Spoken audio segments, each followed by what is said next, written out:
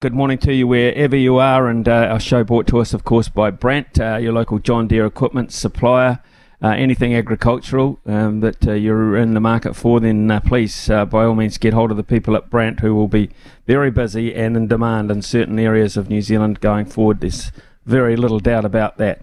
Cricket this morning, we kick it off with cricket with former Black Caps captain Stephen Fleming, who's also been commentating for Spark Television on the test match at Bay Oval. So Stephen will be with us very shortly. We'll talk to Mr. Ian McDonald, who's from the Hawke's Bay Civil Defence Emergency Management Group, just on the extent on a Monday morning report, really, of what they've seen over the weekend and what they're doing, and how can we possibly help, even if you're listening in, an opportunity to help. Brooke Rusco, basketball commentator, saw him in action last night, actually, on court, when the Breakers absolutely finished very, very strongly over the Jack Jumpers and got through to the final of the ANBL Championship Series. An amazing turnaround this season. Congratulations to them. Talk to Brooke after 10 o'clock. Graham Beasley and Ben Strang will be our panellists this morning. Number of issues to talk through there.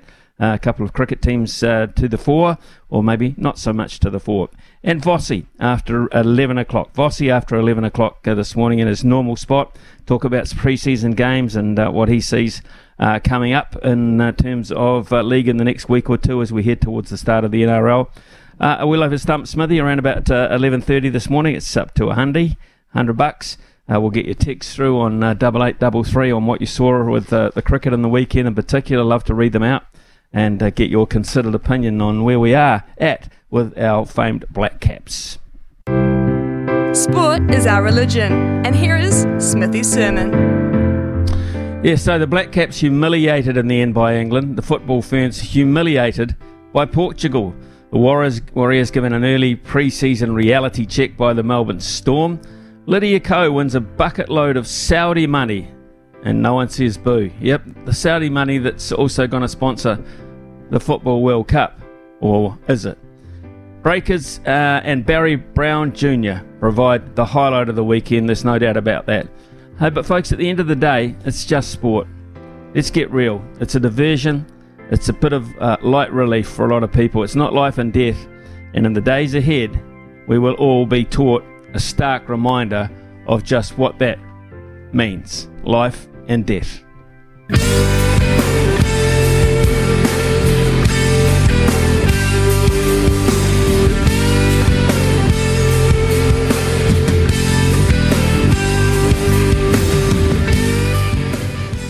Well, Brendan McCullum, Ben Stokes and the rest of the English cricket team have taken another victory on their road to reinvigorating Test cricket and turning around the fortunes of their proud cricketing nation, with the Barmy Army in full force and in full voice at Bay Oval. Stuart Broad and James Anderson dismantled the Black Caps with the pink ball. Broad took 4 for 49 and Anderson 4 for 18. The 267-run defeat, 267-run defeat brings with it plenty of questions and concerns for the Black Caps and fans ahead of the second test in Wellington starting on Friday. Well, providing expert commentary, analysis for us over the last 3 or 4 days on behalf of Spark Sport, as former Black Caps captain, successful captain he was too, and I'm sure just a little bit concerned at the moment. Good morning, Stephen Fleming. G'day, Smithy. I am concerned, but I'm concerned about you. How are you doing up there? No, I'm fine. I'm fine. My family are fine. My friends are fine. But we're not in the hot seat. We're in Havelock North, which is has suffered a bit, but it's so far removed. Even it's only 20 minutes away from where a lot of the devastation is still being uncovered, Stephen. So we won't know. I don't think it's been about a week. It's coming up a week since that storm, and I don't quite know yet how deeply they realise the impact of it. They're still finding things out. So otherwise, we just got to get on with it. And that I guess means for you in particular anyway, casting your eye over a test match that didn't go well for us. Can I go back to the first afternoon? Team selection, toss decision, bearing in mind the conditions. You were there, you saw the pitch. Did we do the right thing by asking them to bat in the daylight first? Yeah, it was a real tough one. I was out there in the middle actually with Mark Richardson, and we debated it quite a while, and it was one of those ones we almost gave it, we want to lose it. There was definitely some moisture in the surface. There was definitely a case for bowling. and then you also had to factor in what would that do to the certain timings. And what I don't think when Tim Southee won the toss and bowled, I don't think he envisaged being batting that night, even if it had gone okay with a scoring rate of around about 3. You're sort of still in no man's land. So it would have been a good performance if New Zealand had had the bat in hand. That meant they would have bowled them out. What they didn't envisage was England going on their merry way and feasting on some pretty bad bowling, which then gave the opportunity for England to bowl at the optimal times. Could we have done anything different with our playing 11 on the evidence that you saw of the conditions? Well, I don't think so. I think obviously the Trent Boult shadow loomed large, and then losing Jameson and Henry, it was pretty unsettled going into that Test match. I think they probably chose, without looking at more domestic form, they chose a couple of players that they had possibly had their eyes on for some time. But it's always difficult when you're introducing 2 new bowlers, 2 debutants into an attack against a pretty aggressive England side. It was always going to be a challenge. So I think they were hamstrung a little bit, but yeah, that would be something that they would have to review. The way that England are playing Test cricket now, Stephen, I think the whole world knew that they were going to come at us, whether they rolled for 100 or whether they were not rolled for 325 for 9, 58.2 overs. I mean, we knew the tactics. How do you think we countered them in terms of our strategies?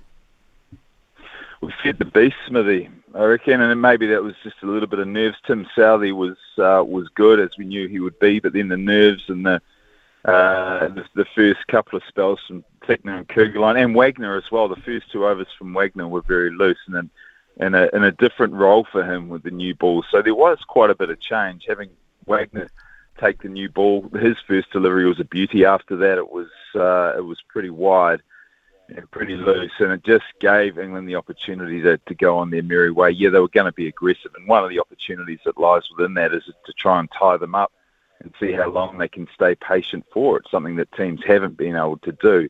And it was something that I was looking forward to. I thought the discipline of the New Zealand bowling attack would test their patience, even if there wasn't a huge amount of assistance in the wicket. But we didn't do neither. We didn't extract enough out of the conditions in the first hour, and we were just too short and wide. Harry Brook was a great example. I think he had about 10 boundaries on the offside and only a couple of singles straight. So there was a lack of adjustment and a lack of accuracy in what they were trying to do. Where do you sit on the Trent Boult side of things? I mean, it was one of the big talking points, particularly when Jameson pulled out, particularly when Matt Henry wasn't available. It was almost like an SOS call to a bloke supposedly who's just living down the road. Where did you sit on all that palaver? Well, my initial feeling was you got to put your best players out. You've got to let the public and good crowd, you've got to say, well, great crowds that attended the 3 days. You've got to let them see New Zealand's best players operating, and the contest would have been better for it. The other issues, of course, is the New Zealand team went, as a past player, went to Pakistan and did Christmas there and committed to that and did some yards while Trent chose another direction. So there was arguments both ways about moving forward, whether you can pick and choose what series you want to be available for, whether that based on your sort of personal setup or in principle. It's an honour to play for the Black Caps, and it's a privilege to do so. So these were the discussions that were going around, and I really struggled to get a real fix on it, Smithy. On one hand, I wanted to see Boult there, but I could also hear the other side of things where picking and choosing where you want to play where it suits doesn't sit quite well either. So I think it's a very difficult situation. Would I have liked to have seen Boult there purely playing against England? Yes, of course I would. It makes New Zealand a better side. It makes the players better side. It might mean that England wouldn't have been batting if our run rate had been so. Even if he didn't take wickets, we might have had a bit more control. So therefore, England wouldn't have been able to dictate the timings for the rest of the test, which they did very well. So, look, from a pure playing point of view, yes, 100% I would have loved to have seen Boult there. Right, we get to the halfway point, and thanks to Tom Blundell's excellent Test Match 100, and he's developing into a hell of a player, the deficit is only 19 runs. And then Stuart Broad cut loose, and he just kept hitting the timber, which is quite unusual when you look at a pretty accomplished top order to just see them all getting bowled. Hey, how did you read that? Well, I read it. What I was disappointed with, and there hasn't been much attention. There's been a lot of attention how England managed to bowl at the best times. Well, New Zealand had an unbelievable opportunity through that Blundell innings of putting England under pressure at night. And we didn't take it again. There was the movement there for England on days 1 and 3, but day 2 night, there should have been enough there to create some problems. And it's pretty much that parity once Blundell was out, and we had a real opportunity then to knock 3, maybe 4 of the English top order over and go into the next day with a chance of keeping England down to a paltry score and dictate terms a little bit more. But we let that slip. And while there's been a lot of focus on how well England bowled during that time, I think you've got to say we let a big opportunity go by not being good enough that night either to move the test back in our favour so that we could have batted it a better time of day. And then perhaps when England were bowling on the 3rd night, the ball would have been a bit softer and then Stuart Broad wouldn't have gone on that run. He's a great bowler. There's no doubt about it. And the ability to bowl some of our top players, you're talking world-class players here, with very good deliveries on the 3rd night of a test match was one of those spells that he has done it in the past. He's gone on some real heaters, and even 8 for, I remember, back in the UK and 4s and 5s where he just gets hot. And he was a hot hand that night, and he really showed the New Zealand bowlers in particular what to do and how to do it. Right, 2 other areas of concern, just looking in from the outside for me anyway. The form of Henry Nicholls. I mean, we all know what a crucial spot number 4 is for any test match side. Usually it's one of your prime batsmen as such, Stephen. He's anything but that form-wise at the moment. What do we do there? Well, what do you do and what will they do? Henry Nicholls has played for a spot a number of times. He got 100 in Wellington a while back when he was being questioned. He got 100 again against South Africa in Christchurch where his spot was under pressure. I think they will stick. They will look for one game and see what happens. They've been pretty conservative with selections over the past few years. They will probably roll him out one more time. But he does get a bit flaky. It is a little bit hot and cold. When he's on, he's very good. But unfortunately, when he's off, he is very off. So the 2 extremes, they need more from him. Will Young sitting there biding his time, so there is an option if they wanted to replace him. But my gut feel is that they'll stick with him for one more test. What about the Bracewell option as the lone spinner? That is of concern to me. And Stephen, we've been doing this show for coming up to 2 years now, and one of the biggest talking points or texting issues is what about our spin bowling situation? Here we had a guy not that long ago got 10 wickets in an innings, and now we're playing on a pitch which has over the years helped a little bit with a guy who's been around 5 minutes. Is that just batting insurance? Well, it probably is, but you look back sort of over the 5 years, the method they used with being very successful was a greenish type surface and making some big headways with the big seam attack. So they have sort of pushed that spinner role right down in the priority list, given the conditions that we're bowling on and the success that they were having. Games on Mount Maunganui sort of suggest that development is now starting to hurt us, or lack of development. Or lack of tactic, because when you do get in a situation, let's keep in mind, if that test has gone into today, then it would have been almost a perfect wicket, a little bit seen throughout the first 3 games, and then it was starting to turn, and we would have been found out. Just having an off-spinner as your main spinning attack is risky. Nathan Lyon does it very well for Australia. He's an exceptional bowler and has a great record doing it a number of years, but just having an off-spinner is the only option. It does limit the amount you can attack. So even though a spinner is playing in Bracewell, it's still used in quite a defensive way. So they have to go back and look at the Basin Reserve. What has been their mode there? Again, they're probably going to go back to that heavy seam attack. They're going to look maybe to bowl first. They might put a bit of water on it and say, hey, let's just have a bowl off and see if we can get our bowling a little bit better, and then just try and back our batters to be a little bit more circumspect, better at playing a seaming delivery than an ultra-aggressive England lineup. That could be a tactic, a positive tactic they could use, but it doesn't add up well for a spinner or developing spin again. So it's been a difficult period for the likes of Ajaz and Ish Sodhi. They got a good run out, Ish in Pakistan, which was horses for courses, and he did well. But it's very hard when you're only getting a test here and there. Yeah, no, I totally agree with that. Do you think the way that Brendan and Ben Stokes are strategising this, and the players are implementing it too pretty effectively, Do you think they're trying to, in a way, confusing a lot of opposition strategies? Because I know for a fact that when you're a coach, a very successful coach as well in terms of T20 cricket, but you do a lot of homework on individual players, and you look at opposition players and you say, right, weakness here, weakness there, field placings here, field placings there. But because it's a blanket attack that Brendan and Stokes are bringing, do you think we're getting a little bit blindfolded, a little bit confused over the total approach as opposed to individuals? Yeah, I think there's a bit of that, and I think you could almost call it bluff ball. We both know Brendan pretty well, and there's often a little bit of smoke and mirrors behind that positivity. It can mask it, some nerves and some anxieties. And look, don't get me wrong, they're playing a great brand of cricket, but there are big opportunities if you can find the method that slows them down.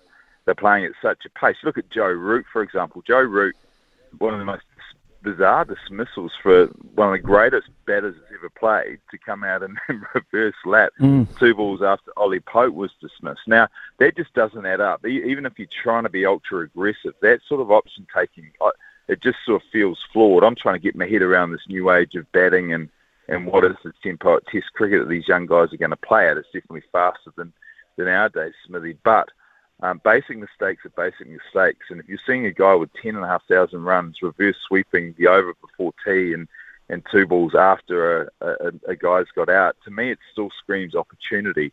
So you've got to go back to your disciplines. Forget trying to have funky fields and work out where you're going to attack these guys. Just hit a spot and keep it boring. Go back to being really simple but really accurate with what you do. So they don't get anything to feed off, the batters in particular, and they then have to create. And I think you're going to see some outlandish dismissals at some point when a team is able to put them under pressure.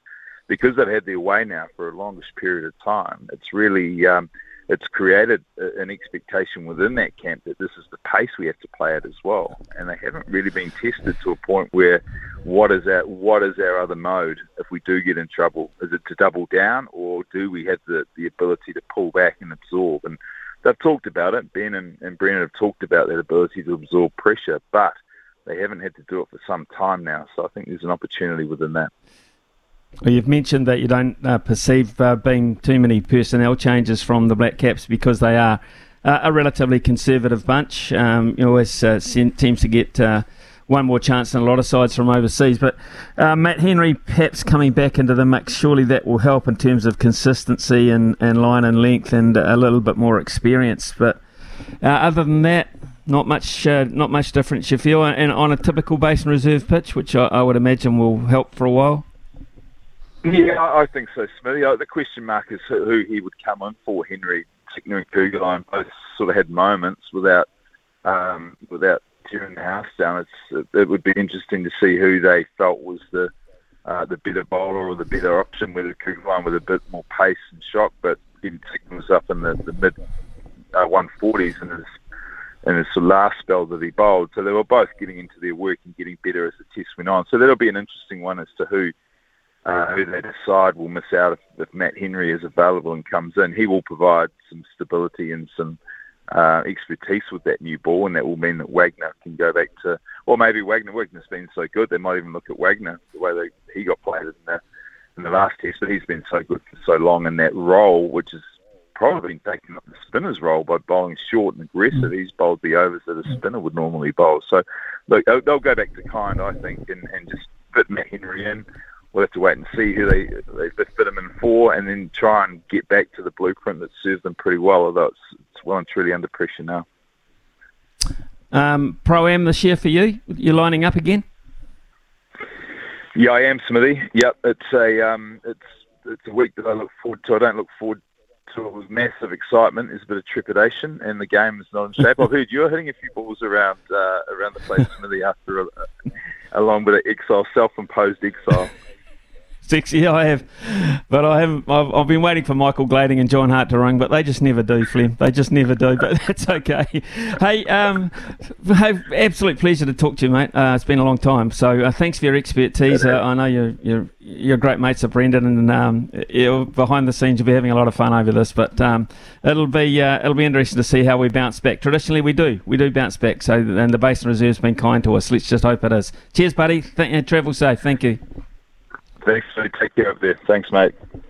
Yeah, cheers. Stephen Fleming there, folks, with us here with his concerted opinions on where he sees it going wrong and possibly how we can counter it. It's not a quick fix, I don't feel, and the next test is very quickly upon us, just Friday. So it'll be interesting to hear from you, 8833. A lot of texts are coming in already on the back of what Stephen has been saying, which is fantastic. Love to hear from you. 8833. We'll be back shortly. Bring your equipment, parts and service needs to help you succeed in your field. Summer or winter, he's the voice of sport in Aotearoa. This is Mornings with Ian Smith on SENZ. 8833 is the text number. You've been active this morning, which is absolutely fantastic. Let's have a look at a couple of them that have just come in. Stephen just summed up everything that's wrong with New Zealand cricket. Why on earth would you give Nicholls another go? What's the point? We aren't conservative. We are ultra-conservative. And no other cricket-playing nation above us behaves this way. Why can't we learn? Look, Henry Nicholls, it's been too long, to be perfectly honest. Henry Nicholls has played initially some very good fighting innings. But those days appear to have gone, or certainly seem a long way off the radar at the moment. And okay, he got a good delivery. I mean, but that happens. People get good deliveries. But you look at the numbers, and cricket is a numbers game. His numbers are very poor lately, and we've got to win this Test match. It's not like we got out of it, and because the others played very well, and he was just a poor performer in the bunch. We didn't get out of it. We've got to make a change of that number for me. And I think Stephen's right in what he says. He's saying what he thinks they will do. But for mine, you've got to make a change there. At least one change there. I think that's just simply what it has to be. They went to the Melbourne for the Boxing Day test back in 2019. We were dismal then. Nothing seems to have changed. But we'll go to the Basin hoping for a win, but not getting too hopeful. Yeah, I think that's a fair point. Remember who the shining light was at Melbourne, don't you? Tom Blundell with his magnificent 100 that he got there. Hi, Smithy, can you explain why the Black Caps tried to copy England with a high-tempo run chase? We had nearly 3 days to get 300 runs. It seems New Zealand tried to score them in 1 day. Is this a byproduct of too many versions of cricket? Warwick, that's a good point. In terms of players playing all the three forms and thinking that they can emulate what other sides are trying to do. This is there were some loose shots, but there was some very good bowling. Stuart Broad is a hell of a bowler. He's got a great record. There's absolutely no doubt about that. And we can't run away from the fact that when the opposition get it right and we seem unable to combat it at times, there's going to be batting carnage. There was carnage there. There was carnage on a couple of occasions, and if it wasn't for one or two individuals, that result would have looked a whole lot worse. We'll continue to read your texts out throughout the morning. Thank you very much for them. It's 9:30 here on SENZ.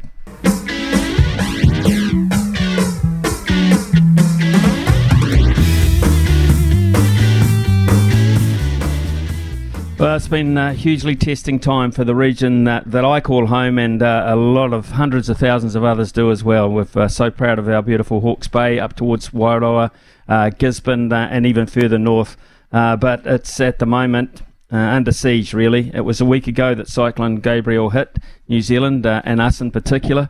And since that point, it's just been a case of trying to recover and trying to discover things about our province, which is no longer looking like it used to. And this morning we're joined by Mr. Ian McDonald, and Ian is he's part of the Hawke's Bay Civil Defence Emergency Group, which is doing some amazing stuff. So first of all, Ian, welcome to the show, and on behalf of those people around that are relying on you so heavily, thanks for the great work you're doing. Your people must be stretched to the limits. Yeah, thank you, Ian. Look, yeah, most definitely. And look, we're always trying to do better, obviously. A difficult situation, limited the time frames and finding out things as we go, sort of thing. So look, acknowledging there has been some great work and there will continue to be great work, but acknowledging that we want to keep on improving and doing better.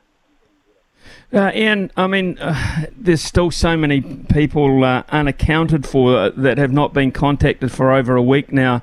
There must be immeasurable amounts of concern for those people. Oh, most definitely, and that is one of our response priorities. At the moment, we're just finishing off the planning to get some multi-agency teams into some of the more remote areas of Hawke's Bay, between sort of Te Pahui, Tūtera and into Putarino. And look, we're now getting to the point where we need to get a lot more granular and go up individual roads looking for individual houses and try and find people who haven't been able to connect to their communities, because we've been dealing with the communities at this stage in terms of getting relief into those communities. But at the same time, we've still got people who now have reconnected, particularly in our urban areas around Napier and Hastings and Wairoa, where we need to just keep on pushing in that rapid relief, the basic food and water and medical into those areas. But we're doing this at a what I call a macro scale. We're just pushing stuff through. NZDF have been absolutely awesome, and we're getting our regional distribution hub at the showgrounds with food and water, etc. And we've got a huge iwi response as well. So we have got our Te Hei Māori Order working out of there as well, alongside, and making sure that we get supplies where we need to in terms of the iwi response as well. In terms of your ability to access these places, I mean, I've seen photos, I've seen television clips, I've seen stuff on Facebook and other social media of the carnage in terms of the roads. Just how hard has it been to access these places? Oh, incredibly challenging. So, look, I flew up to Wairoa yesterday for a couple of hours to visit them.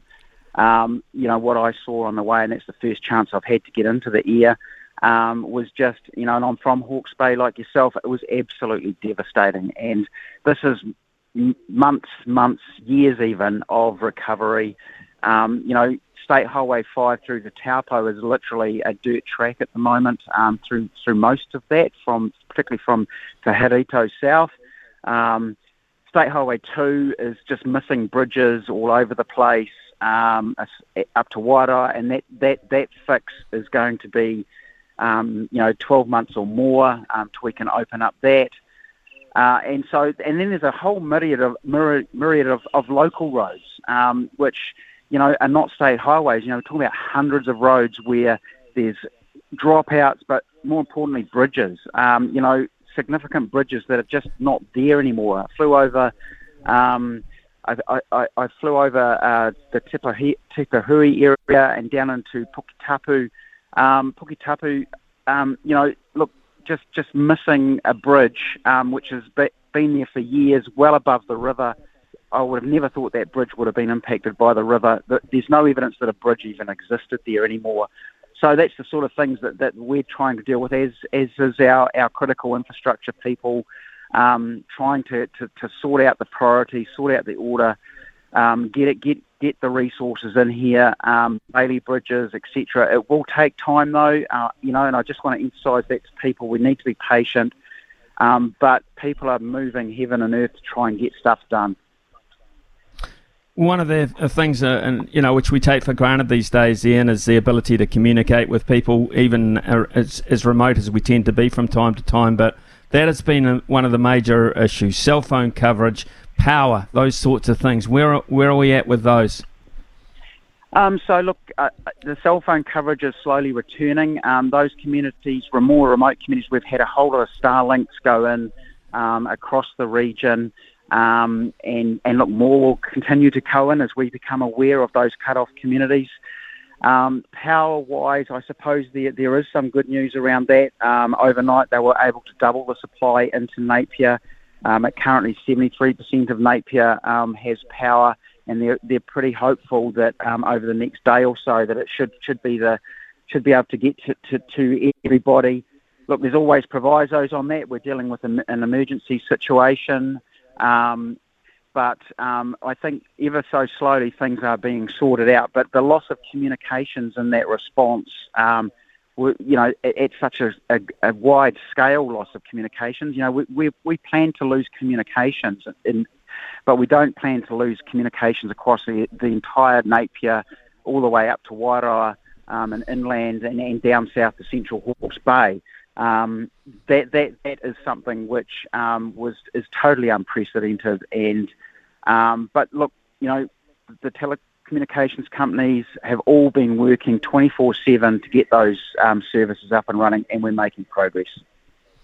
Of course, Hawke's Bay is very coastal, and obviously it relies on the ocean for some of its bounty, of course. But I read this morning where there's a rahuri put on Hawke's Bay waters, all our coastline, etc., which is effectively a ban on fishing and seafood gathering.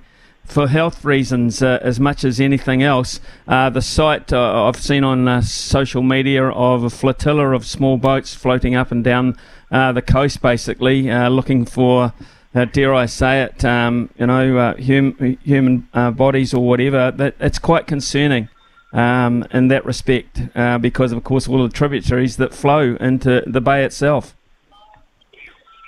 Yeah, most definitely. And look, the Napier wastewater plant is no longer operating. It got flooded out. So raw sewage is having to be pumped into Hawke's Bay, unfortunately.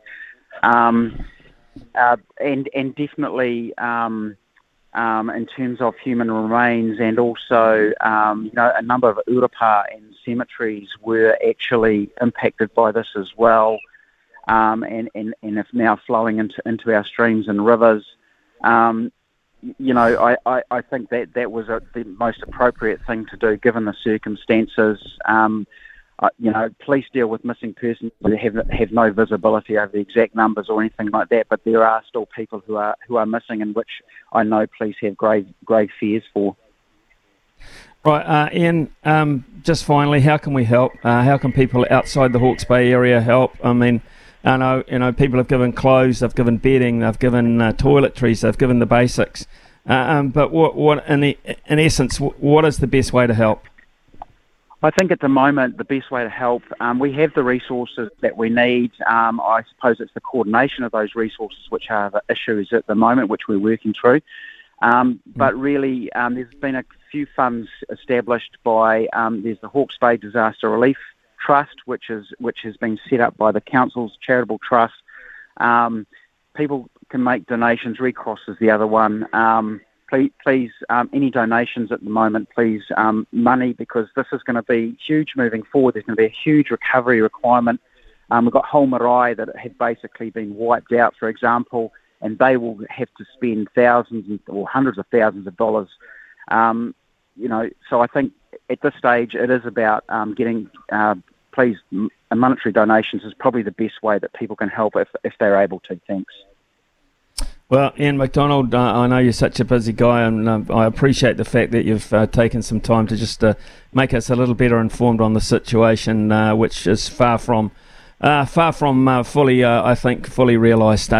Thanks for your great work. Thanks for your time, and all the best going forward. Appreciate it. Yep, thank you. Thank you, Ian McDonald there out of the Hawke's Bay Civil Defence Emergency Group, who are working overtime, trying to help and get through this drastic situation. And I mean drastic. Words like drastic, horrific, we use them on a daily basis, and we use them fairly loosely. These kind of words, I think, are applicable to what's happened not too far from here, but certainly up the east coast, and certainly Auckland and Northland to a certain extent as well. But I don't think the full picture's anywhere near at this stage being realised, point one, and revealed, point two. It's bad. It's really bad. 9:43. parts and service needs to help you succeed in your field. Summer or winter, he's the voice of sport in Aotearoa. This is Mornings with Ian Smith on SENZ. Jameson, straight bowled him! He's bowled him! Smithy's cricket update, thanks to Resine, New Zealand's most trusted paint brand. Well, great news out of Paarl this morning in the bottom of South Africa. Beautiful part of South Africa, just not far from Cape Town, actually. At Boland Park, the White Ferns batting first, 162 for 3 with Millie Kerr 66 from 48.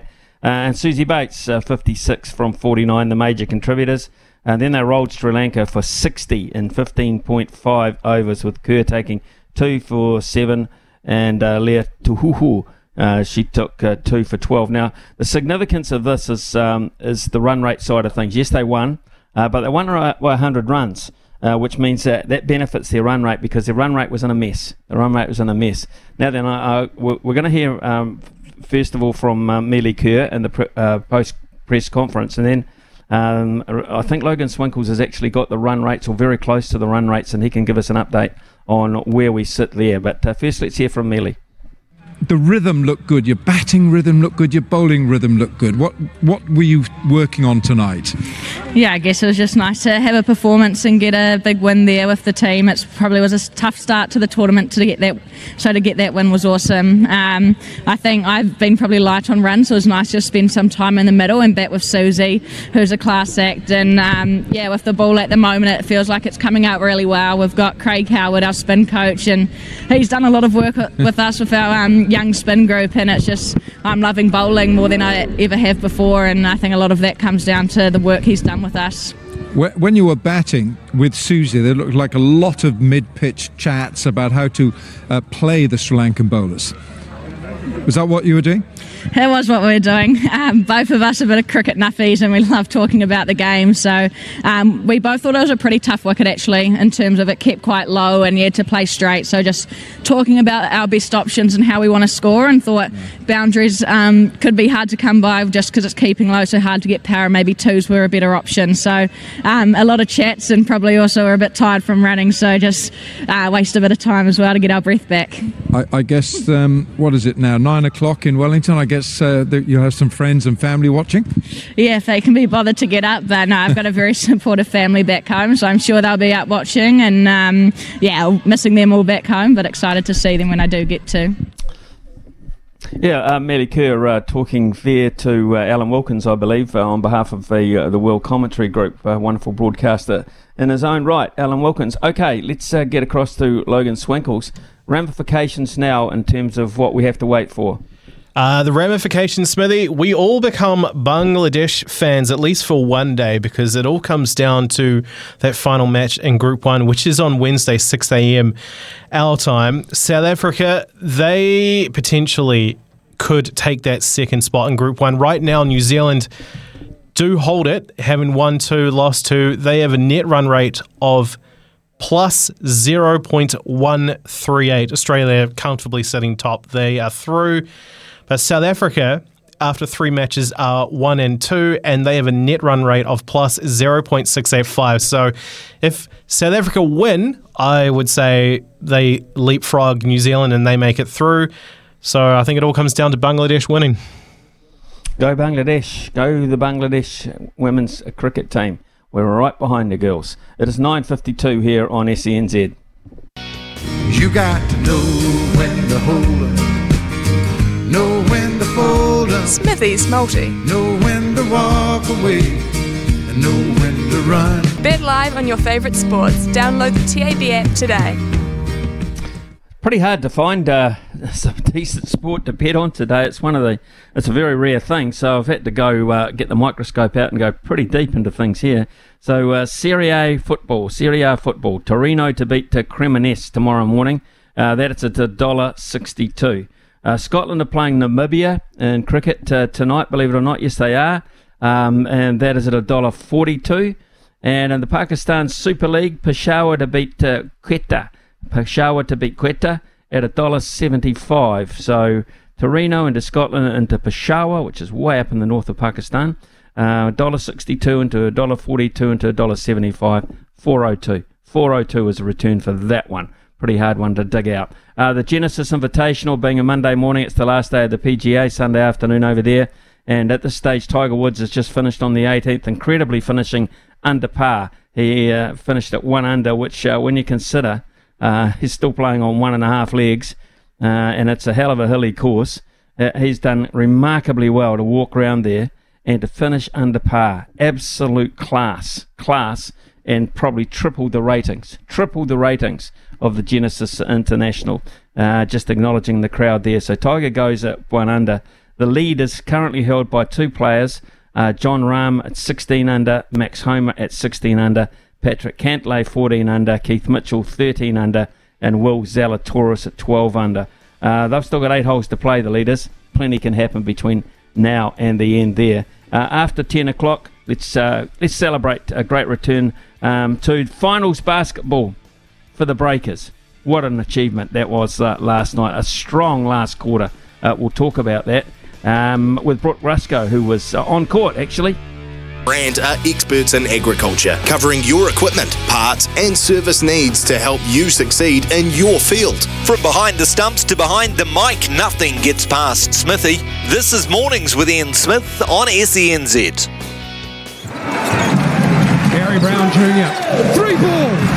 Bang! Goes Barry!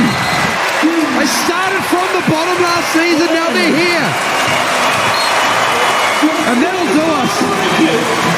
92-77. Started from the bottom, now we're here. Started from the bottom, now my whole team here. Started from the bottom, now we're here. Started from the bottom, now the whole team here. Started from the bottom, now we're here. Started from the bottom, now my whole team in. Started from the bottom, now we're here. Started from the bottom, now the whole team. Well, it's been 7 long years, but the New Zealand Breakers are through to the ANBL Championship Series, where they now must go through to play the Sydney Kings if they want to lift the club's 5th title. It'd be the first since 2015. From the bottom of the table last season to being in the final to a year later. It's been one hell of a dramatic turnaround for the Breakers under new head coach Mody Maor, and the fans are responding. Spark Arena was buzzing last night after the Breakers defeated the Tasmania Jack Jumpers 92-77 to punch their ticket. Now, Sky Sport Brooke Rusco was working sidelines, doing all the post-match interviews, etc. as well, and he witnessed it all unfold right in front of him. Good morning to you, Brooke. Thanks for joining us. How about that atmosphere going down the stretch?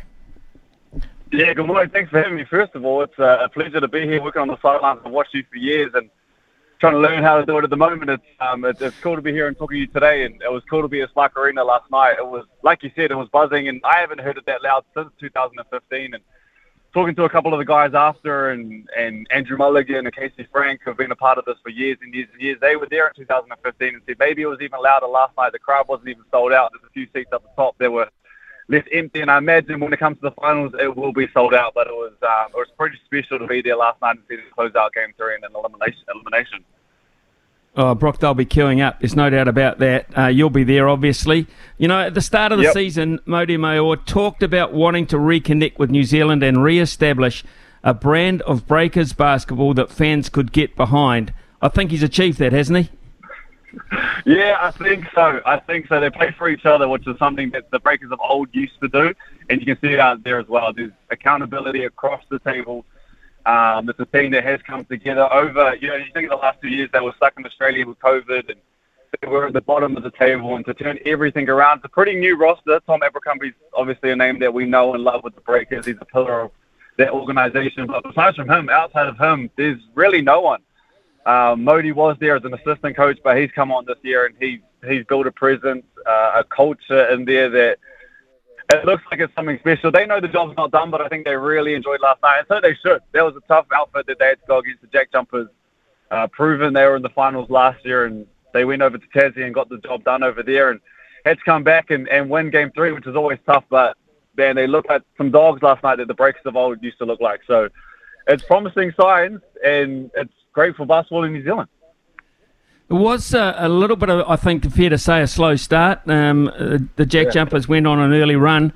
The Breakers took forever, it seemed, to get into gear. Nervous, you think, Nerves? Yeah, nerves was a part of it. They weren't aggressive. Aggression's been their thing all year long, and both coaches said before the game, whoever comes out and sets the tempo is going to help them go a long way. And I thought the same thing when the Jack Jumpers came out and kind of laid the first punch, and we're kind of going for that haymaker at the start. I was like, this is worrying signs. And the Breakers didn't shoot well from deep all game long, and that's a promising sign for them going forward. They didn't shoot the ball well from deep. They still scored 92 points. They still didn't let that affect their defense and held the Jack Jumpers to what I think was 77 points after a slow start as well. So I think nerves was a factor, probably expected. The crowd was loud at the start. We talked about it. There was this nervous excitement that was kind of brewing in the stadium. And once Barry Brown Jr. got on, I think he kind of helped find a little bit of momentum and just keep the scoreboard ticking. But that start is something that they will need to address, and I think they will over the next. It's weird. They go into the fever window, so they've got a break of maybe 2 weeks. But there's a lot of time to address some of the kinks that they had, and promising signs once again that they can score 92 and not shoot the ball well from deep. Interesting. There was a couple of interesting scenarios. At one stage, Mody Maor went small with his lineup halfway through the third quarter when they were up by 10. Why do you think he went small at that point? Foul troubles was a big factor. Derek Pardon has been huge all year. Jarrell Brantley has been huge all year. And they're the bigs for the Breakers, but it was an aggressive game. Both players, you could tell, just they wanted to leave it all on the floor, but in doing that, there was a risk of them picking up that fourth, potentially that fifth foul. And I just don't think he wanted to risk it. He went to Cam Glidden, who played in Game 1, sat in Game 2, and played big minutes in Game 3 last night. And he didn't score, but what he did was he spread the floor, and that's something that the Breakers desperately needed. They had to respect his three-point shooting, and it was a risk. You got to roll the dice, but he trusts his team. I saw when Jarrell Brantley was walking off, and Jarrell's been huge for them all year. In my eyes, Barry Brown Jr.'s, he's potentially been the MVP, but Jarrell's knocking on the door of being the MVP of the Breakers all year long, and he just pulled him aside and said, you need to trust your boys right now, and he said, I do. And they came out and delivered, not just for Coach Mody, but they delivered for Jarrell as well. And you roll the dice, and sometimes it works, and last night it worked. Derek Pardon, you mentioned his name before as one of the bigs under the rim. It looked very strong last night. They won the offensive battle 16-7. Going forward, that's going to be an eagerly awaited clash against Xavier Cooks. Oh, I can't wait. Xavier Cooks is a freak, and if you do get the chance to watch Xavier, I don't think he's going to be on this side of the planet for very long. I think he's going to go off to the NBA, but if you do get the chance to drop down and see him while he's here, I'd say he's one of the guys that you need to see. But watching him go against, I think Tommy might be matched up on him at the start, but getting into the paint, Derek Pardon, Jarrell Brantley, they're all going to have a go at trying to stop him, and easier said than done. But last night, Derek Pardon, and all season long, he just owned the paint. He's not the most skillful guy down there, but he will give you heart, he'll give you hustle. He's got the height as well, so one thing you know you're going to get from him is just every single position, not every night, every single position, he's going to give you all he's got. And rebounding is huge. And Breakers of old, if you think about it, the Mika Vakonas and the Gary Wilkinsons and the Dylan Bouchers, they didn't have all the height in the world, but they had heart, and rebounding is huge when it comes to winning playoffs games. And if they can keep this up, who knows, Breakers could be hanging up banner number 5 in the rafters at Spark. We're talking to Brooke Grusco, of course, who was courtside conducting all the interviews as part of the commentary team last night for Sky Sport. Do a great job too, by the way. All of you guys, it really does generate the atmosphere for us. It's terrific. Now, we know that Mody Maor bases a lot of his strategies around defence, but you look at the Breakers last night. They led. They were in charge in points from turnovers, 29-14. Second chance points, 19-17. Bench points, 53-24. All by a considerable margin. That would kind of suggest they've certainly got the attack as well. Yeah, they do. And at the start of the season, I'll be honest, I was a bit of a skeptic because some of the wins that they were getting, they were scoring 60 points, 70 points. They were holding teams to these low scores, but I was like, at the end of the season when it matters, you're still going to have to fill it up. And as the season has gone on, I'm so glad that I was proven wrong. And they are starting to fill it up. Game 2, they kind of lost their way, but Game 3, we saw the Breakers there. We have seen for the last month or so, and ticking all the right boxes. It was a bit of a chess match in the series, and they kind of threw that out at the end and just went with what they know best, and that's kind of proven that there was proof in the pudding. and it's working for them at the moment. But they tick every box: rebounding, turnovers, points off turnovers. Like you said, they converted from the free throw line. I don't think they missed a free throw last night, which in a playoff game, elimination game with all the pressure on the line, you got everybody watching to go 24 of 24, I think it was. It's bananas. It's berserk, and it's going to help you go a long way to winning not just the game, but winning the championship as well. So if they can keep that up, if they can protect the ball, if they can get Will McDowell-Whiten, he's the name that we haven't seen much in that series, and Tasmania did a great job of getting the ball out of his hand and making someone else the decision maker. But to me, he's the head of the snake for the Breakers. He's their point guard, and if he can get going, that's another promising sign that if he can get going, man, who knows? I would have. There's no way that I would have thought that I would be sitting here at this time of the year, at the start of the year, talking to you about, man, the Breakers are in the finals and they have a serious shot of winning it. The outfit that they're taking on the Sydney Kings are no joke, and they're the champions last year.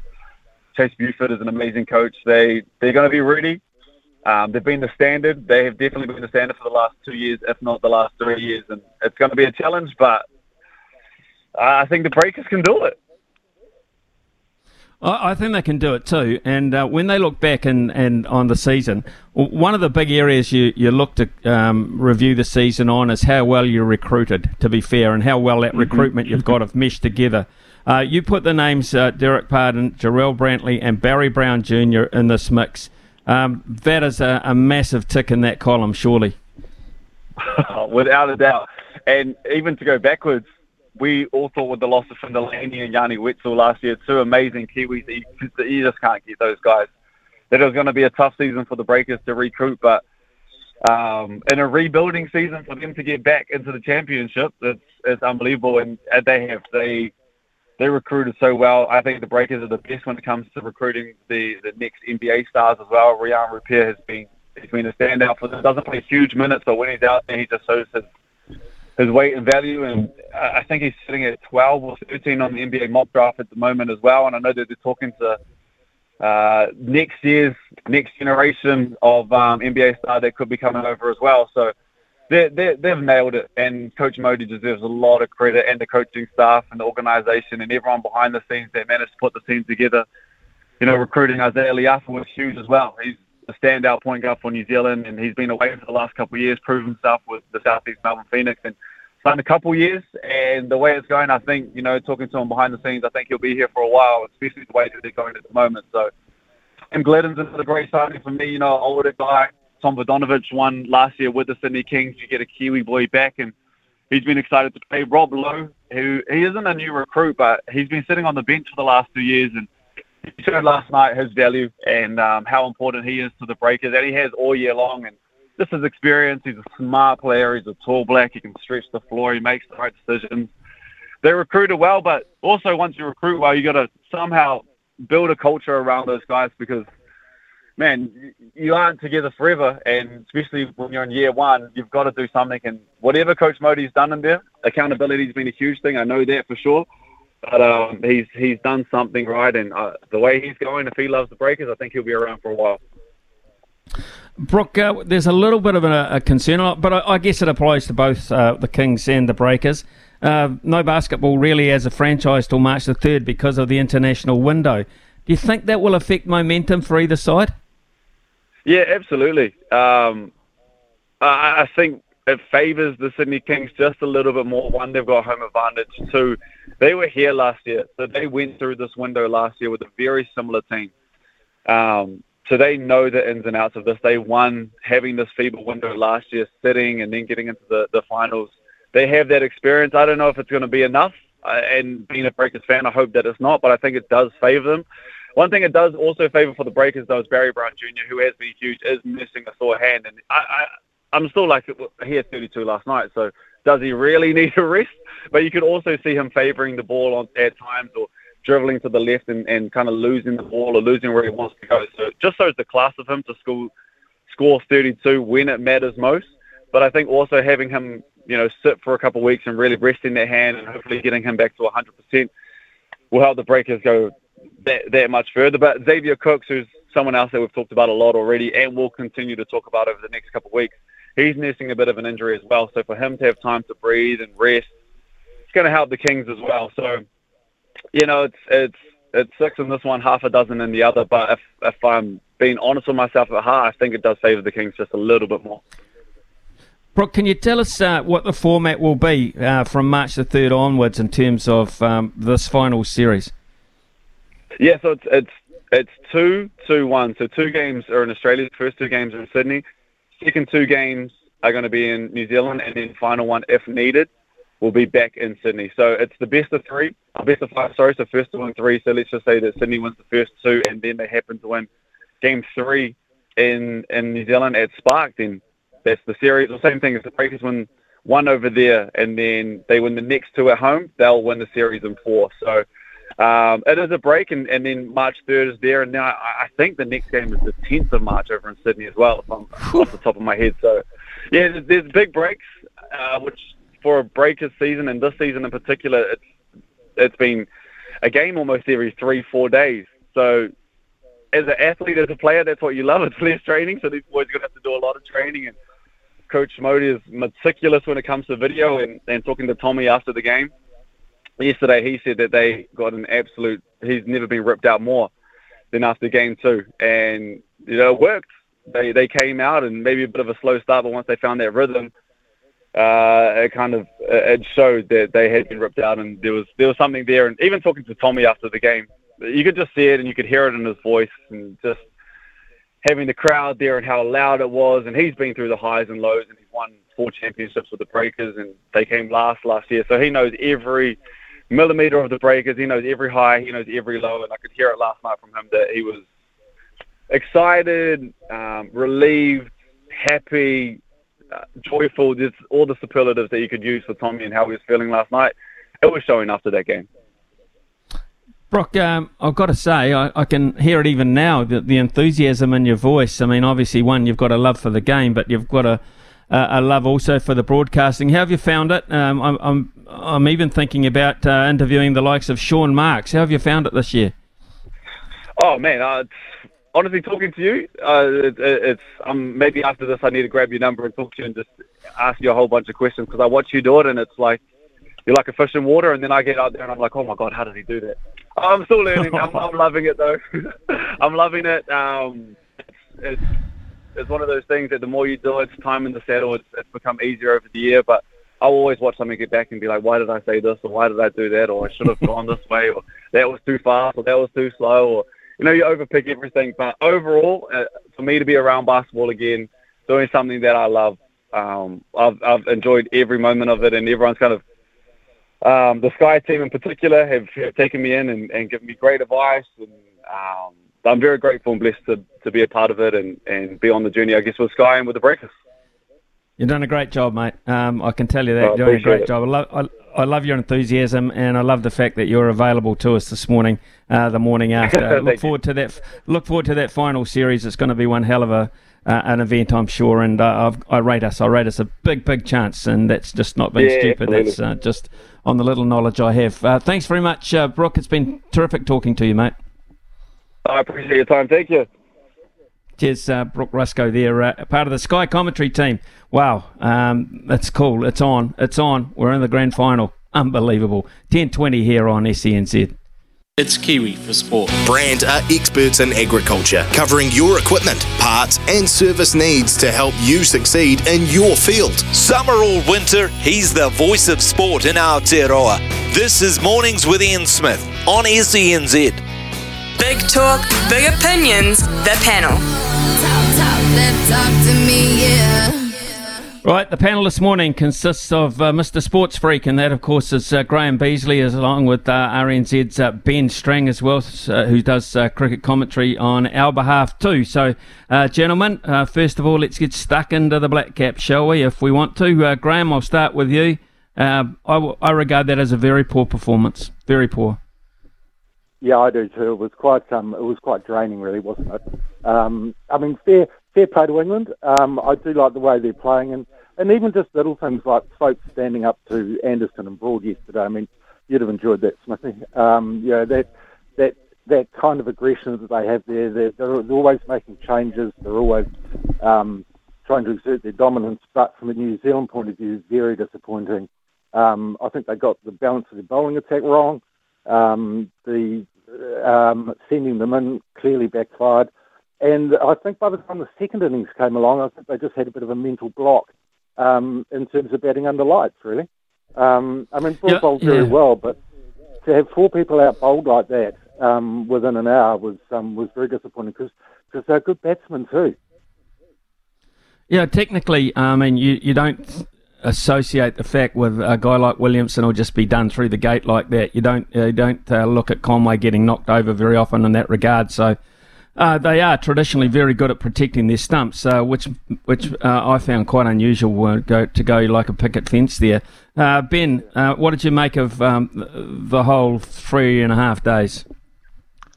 Yeah, I agree. New Zealand were very poor, but I would say on top of that I think New Zealand cricket fans need to get used to that, because I think the next 5 to 7 sort of years, possibly longer, unless we start unearthing some better young talent, are going to be very, very difficult. This isn't the golden team that took us to the World Test Championship title. With the bowling, I don't think Blair Tickner is good enough for international level, for test level. Scott Kugelheim the same, and I wouldn't have picked him anyway based on other reasons. I think Neil Wagner is probably nearing retirement and doesn't quite have the spark that he used to have. And with the bat, it was just a poor batting performance. Someone like Henry Nicholls hasn't proved that he should continue to get selected on his form. So I think there's a lot of selection issues as part of this performance. Gary Stead and co need to have a better look at that. But, we've just seen now the news come through that Jacob Duffy and Ish Sodhi have been dropped. Matt Henry's back for the next test. So I don't actually see many changes coming to either line, the batting or the bowling lineup. Yeah, it's intriguing for me, Graham, but we've seen it before, this consistency of selection, this faithfulness of selection. Are we moving past that now on these kinds of results, surely? Well, given the squad that's just been announced, it looks like we haven't really. They're still being very loyal to players. Actually, back onto Wagner, I thought probably the most disheartening period of the Test match was him getting taken apart on that third afternoon. That just hasn't happened to that extent before. And when they started backing outside leg stump and hitting him over mid-off before, it all just looked really sad, really. And I think we need to acknowledge that, as Ben said, he's possibly near to retirement. He isn't what he was. I think Kane Williamson is still struggling. So not only are we losing players like Bolt, etc., but some of our absolute rocks over the last 5 to 10 years are not quite what they used to be. 11 overs for 102. You're right. I don't get the tactics there, I'm afraid. Ben, from a fellow bowler, and letting it. Okay, he got a couple of guys out, but 11 overs for 102 in a Test match. Well, there's a reason Neil Wagner doesn't play limited overs cricket for New Zealand. It's just because the way that he's been getting wickets in Test matches does not work in one-day internationals in 2020s, because guys do exactly what England did. Well, the pink ball, which is very, very easy to see, almost as easy to see as a white ball. So they just did what they would in limited overs cricket. They backed away. They used the crease. They made him have to think more than possibly he has in Test matches in the past. And I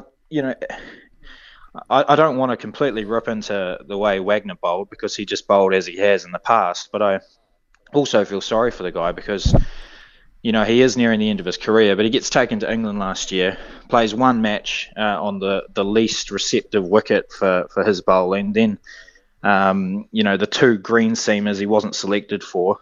This while he's got a child being born in New Zealand, you've got to be wondering why you're over there. Guys like him have possibly not been treated as well as they should have been done in the last few years, given the career that he's had. I just think there's a lot of issues, behind the scenes that are possibly bubbling away, and the players aren't performing as well as they could, given the talent they do have. But then we do have a dearth of talent behind our top guns, which is a real problem. Yeah, it is. We're going to get back to cricket, probably turn to the women's cricket team as well.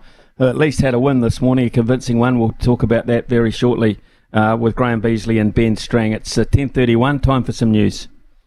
Big talk, big opinions, the panel. Talk to me, yeah. Graham Beasley with us this morning and Ben Strang. Gentlemen, some better news cricket-wise anyway coming out of Boland Park actually just a little while ago with the White Ferns winning and beating Sri Lanka by 100 runs, but still they're sitting there hoping on the back of what's been up until this point quite disappointing. Graham, I'll start with you. Yeah, it's sort of things have come right, but it's kind of too late, really, isn't it? And I think they will look back on this tournament and really regret the way that they approached those 2 run chases against Australia and South Africa, probably particularly Australia. They were never going to chase down 190 against Australia. So to lose the 2-star batters for Golden Ducks in the first over, they should have just recalibrated at that stage and decided, well, let's get to say 130 or something like that, so we don't do our net run rates and damage. And then the same kind of thing happened against South Africa as well. So I think they need to realise that in tournament play like this, it's not about winning every game. It's, the run rate almost always comes into play for a tournament like this, and it's going to again. And we've got the forlorn hope that Bangladesh might beat South Africa. But mind you, South Africa at ICC World Cup are just a special piece of work, aren't they? So you wouldn't say that they will definitely get through given their past history. No, you wouldn't, Ben. What do you think? Much more promising performance this morning, but South Africa losing to Bangladesh seems like a pretty long shot on Wednesday morning. I think there's possibly a bit of the same with the White Ferns as there is with the Black Caps, though, where you have such talented players sort of leading the charge with Bates, Devine, Amelia Kerr, that sort of thing, and then there seems to be a significant drop-off. There is more promise, and if you see any of the domestic women's cricket, there does appear to be some good young players coming through, which is exciting to see. But at the moment, there is a steep drop-off from those world-class players down to the other squad players, and it makes it hard when you go to a global tournament to get a certain number of performances out of the players. Certainly doesn't help when your 2-star bats get out for a golden duck, but I think it is hard in New Zealand to develop depth in any sport when there's so few of us in the country. But I think that's where other nations are able to get a leg up on New Zealand, is that they do have greater depth and they can rely on their 4th or 5th option in any discipline. So Ben, how do we get? I mean, if you knew the answer to this question, I suppose you'd be on $10 billion a year. But how do you get depth then? Do we need to send our kids, our younger kids, to Australia? Where are we going to get this from? Yeah, I would like that $10 million or $10 billion. That would be nice. I don't have the answers, but part of it is just the playing stock. I mean, you can't expect a country of 5 million to compete with India with 1.3 billion, or that's just a numbers game. The development at grassroots level in all sports possibly can do with a little bit of work. There are countries that succeed in their sports despite the smaller population size, and New Zealand, by comparison, has actually done a very good job. I just think there's going to be ebbs and flows where you're going to get a generation of fantastic cricketers or whatever it may be, and then you've just got to deal with the times that come after that. You can't expect, as a New Zealand sports fan, to have your teams dominating at the top year in, year out, just simply because of our population. Good point. Okay, let's change tack from cricket and get on to something else. Danny Lee, it seems Graham Beasley is all but confirmed to go to the dark side.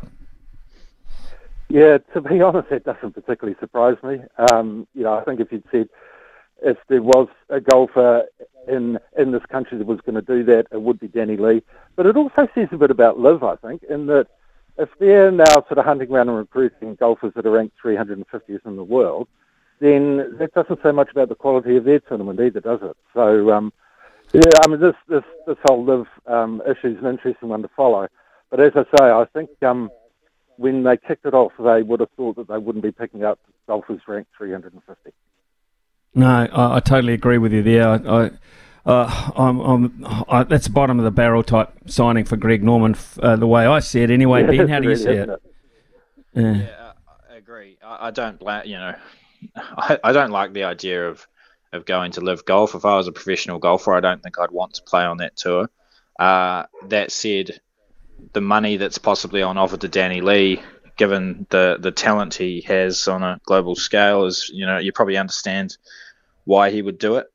I think this will just basically usher him, further down the rankings, even though he basically won't be on the rankings. I don't think his golf is going to get any better from being on the live. All those guys who have come back and played tournaments with the PGA guys have failed to make cuts, failed to perform. I don't think it's a place where you're getting high performance golf. In some ways I think it's a shame, but in others I'm just happy that someone like Ryan Fox is going so well, and there is a Kiwi that you can support on that men's tour. There's Lydia Ko on the women's tour, Steve Alker on the senior tour. There is a lot of golf that New Zealanders can enjoy. Yeah, this is an interesting one for me, and I don't think anyone will ever say anything about it, but it wasn't that long ago. People, and particularly people involved with FIFA and the women's side of football, were saying we can't have Saudi first tourism company sponsoring the FIFA World Cup. We don't want that kind of money. We don't want that kind of sponsorship. Here we get into a situation now where we find Lydia Ko winning this morning. Hats off to her for winning a golf tournament. But at the end of the day, Graham, it is Saudi money. What are we is there going to be any feedback about this? Any repercussions? I haven't seen any feedback about it yet. But you're right, it will probably seem appropriate that there should be some. I guess the subtle difference with the FIFA World Cup being held here with the Saudi advertising is that it's being held on our shores. So it feels like a real intrusion into this country and a tournament that, we'll only get to host it once in our lifetime in Australia and New Zealand. So for Saudi money to come in and advertise, and it just sort of clouds, it just puts a bit of a dampener on the whole tournament. Whereas Lydia Ko, from a New Zealand point of view, if she's playing in Saudi Arabia or the States or anywhere, it doesn't really seem to impact us as much. We can see it on TV. We might work out that it's in Saudi Arabia, but it just doesn't seem quite as intrusive. Ben, do you have a view on that?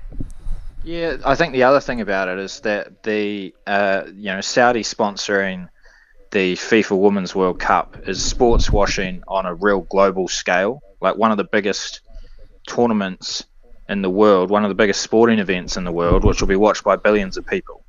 The woman going and playing in Saudi Arabia in a golf tournament is a much lower scale. And if you just think about the logistics of it, they've got 100 women going over to play a tournament in Saudi Arabia, a country that doesn't have a great record on women's rights, and you can kind of, I guess, understand allowing it to happen a bit more with the precedent it might set in the country. But yeah, I just think the sponsorship angle on a FIFA tournament, which is just such a massive showpiece, is the difference. It's just sports washing, trying to get their name out and sponsor something which doesn't make sense. Okay, interesting fellas. I was going to talk about Sail GP, but we've run out of time, and it seems that they've run out of a bit of gear as well with that storm in Sydney. But thank you very much this morning to Graham Beasley and Ben Strang for those opinions on cricket in particular. At the moment, we are going backwards. We're backpedaling at 100 miles an hour, and it has to stop at some point. Thanks, chaps. I appreciate your time this morning. 10:42. Experts in agriculture, covering your equipment, parts and service needs to help you succeed in your field. Summer or winter, he's the voice of sport in Aotearoa. This is Mornings with Ian Smith on SENZ. Just an update on the Genesis Invitational. I can tell you right here and now that Max Home is doing his best to throw away a one-shot lead. He's just hit a par 4 and 3, so at very best he's I think going to make 5 there. So that means his one-shot lead over John Rahm will probably be eradicated. So it looks like Homer will be at 15 under, Rahm 15 under, and they've still got around 5 holes to go. So it's anyone's there. I'll give you an update on Stephen Alker very shortly. I think Logan might have a look at that whilst I'm reading a couple of texts out and see if we've got a Stephen Alker update as well, because he dropped a couple of shots on one hole and then birdied the next to try and get back in line. David White says Rory has been the head of New Zealand cricket for far too long. There needs to be a clean out, fresh ideas at the top, including coach and selectors. If Bolt was happy, he would have stayed. Interesting point that, Rory. I just wonder if he'd have been such a valuable commodity in Australia and decided that he wanted to go on and try for greener pastures and white ball cricket around the world, whether they would have paid him not to. Is he of that value? I kind of think whether there was a financial discussion between New Zealand cricket and Trent Boult has to say, well, what would it take financially? You're only going to play these leagues for money. What would it take financially to keep you at home and keep you ours? In other words, just be a black cap. I'm not sure if those conversations were ever had, but you would have thought that at some point they might have tried that to keep him here, because we're sadly lacking without him. And it's going to be more apparent every time we play a test match in the immediate future. Scott has come in and said, this is my lineup for the next test. Latham, Conway, Williamson, Young. Okay, so Will Young coming in at number 4. Mitchell, Blundell, Bracewell again, Henry, Wagner, Southey, Tickner. So Tickner gets the nod over Kugelheim from your point of view, Scott. And Henry comes back, and I think Matt Henry's a given. I think Matt Henry is, in fact, he's a desperate given. Matt Henry, who was always the guy that came off the bench, well, he's going to have to come off the bench. He will produce, he will bowl well, but he will be under pressure. Brendan McCullum and Ben Stokes won't be saying, hey, Matt Henry's back, let's hold back. They won't. They'll keep going at 100 miles an hour at Matt Henry regardless. Neil Wagner, one of the great servants of modern-day New Zealand cricket. No one has bowled and played for New Zealand with more heart than Neil Wagner. But at some stage, heart probably gives way to, I don't know, body in some respect in terms of your ability to get it down. Sons and I were watching a little bit of that cricket. Neil Wagner racing in and pounding in it at 126, 128 Ks is not going to threaten too many, unfortunately. So that was a real interesting side of it from my point of view, just to see the drop-off he's had in terms of pace. So very, very, very interesting texts coming through, including one from Rich. Hi, Smithy. What is the point in our Plunket Shield if the selectors don't reward players for their efforts into our Black Caps Test 11? Jacob Duffy, 22 wickets at an average of 21 this season. Scott Kugelheim, 4 wickets with an average of 66. Yes, Kugelheim got a few wickets, but how do you justify him getting the nod over Duffy? And yet now Duffy's been dropped altogether. So they've just got rid of Duffy. He's got absolutely no price of making this side. So going forward to this next test at the Basin Reserve. Just finally, and there's plenty more to read out, which I will. Thanks. This is from Rob. New Zealand have not won a test series for nearly 2 years, haven't even won a test for over a year. Having Wagner running like Tarzan and bowl like Jane is one major reason why New Zealand bowlers cannot take 20 wickets. Weak interviews with Gavin Larson don't help either. If you get him on the blowtorch, put him on some hard questions. This is an embarrassing time for New Zealand cricket. Rob, write out some questions. Some hard-hitting questions. Send them forward, and we'll get either Gary Stead or Gavin Larson back. Perhaps not with this week, but at the end of the second test match, and we shall ask them on your behalf, if that's what you want. Cheers. It is 10:51. Your equipment, parts and service needs to help you succeed in your field. Summer or winter, he's the voice of sport in Aotearoa. This is Mornings with Ian Smith on SENZ. It is 10:56, coming up 10:57 actually. We've joined by Pip Morris from the TAB, and you can always rely, even on the quietest day, for there to be some greyhound action, and that's the case today, Pip, at Addington. Good morning, Smithy. Yes, it certainly is. Really looking forward to the 12-race program there. I think there's a really nice play in the ladder race, a couple of nice favourites throughout the card too. The shorties look like a really nice multi, so have a look at those. And of course, the All-Stars game for the sports side of things with the basketball has been a real talking point. And Team LeBron up against Team Giannis here, and Team LeBron seems to be the most popular, Smithy, in the head-to-head at $1.67. Most of the head-to-head plays on them. And LeBron James is the All-Star MVP. You can get him boosted at $7.50 from the $6.50. That's been really popular as well. The other All-Star game MVP that's been quite popular at a longer odds quote is Luke Doncic too at $8. And the points start there too. Team LeBron 185 to cover that 2.5 points has been popular. So plenty of options there. And of course, we still have that basketball promo. If your team's leading by 12 at halftime, will pay you out as a winner. Good on you, Pip. I've got to say, it's pretty hard finding a multi today because there's not a lot on, but that'll build up as the week goes on. Have a terrific week. Thanks for joining us this morning, taking some time out. I'll head across now to Logan for a Stephen Alker update, if I can, please. Yes, Stephen Alker was tied for first, but he has dropped back, unfortunately, Smithy, after he hit a bogey on the 13th. He currently has 7-8 birdies to his round. Now he's about to tee off on the 17th, but leading tied for first is Dickie Pride and Bernard Langer, total of 15 under. Stephen Alker, 12 under. So a bit far off the pace now, of just 2 holes to go. Well, if you had a bet on the Genesis Invitational, I can tell you it's all tied up after 13 holes. John Rahm has just hit his tee shot into the 14th, which is a par 3. And he's actually hit it to about 30 feet towards the back of the green. Max Homa is about to tee up. Patrick Cantlay is not out of it either, the American. He's 14 under after 14 holes, so he's only 1 shot back. And Keith Mitchell is 13 under, playing the 14th as well, but has bunkered his tee shot. So there's all sorts happening in terms of the PGA in its final round this morning. Just repeating, Tiger Woods finishing at 1 under, which was a remarkable achievement. Speaking of plenty happening, it's starting to happen in the NRL. Really starting to happen in the NRL. Plenty of pre-season action to talk about, and who better to do that with than the one, the only, Andrew Voss, for the first time back in his regular slot. We'll be with Bossy very shortly after the news with Aroha. Brand are experts in agriculture, covering your equipment, parts and service needs to help you succeed in your field. From behind the stumps to behind the mic, nothing gets past Smithy. This is Mornings with Ian Smith on SENZ. To walk along the lonely street of dreams. Here I go again on my own, going down the only road I've ever known. Like a drifter, I was born to walk alone, and I've made up my mind.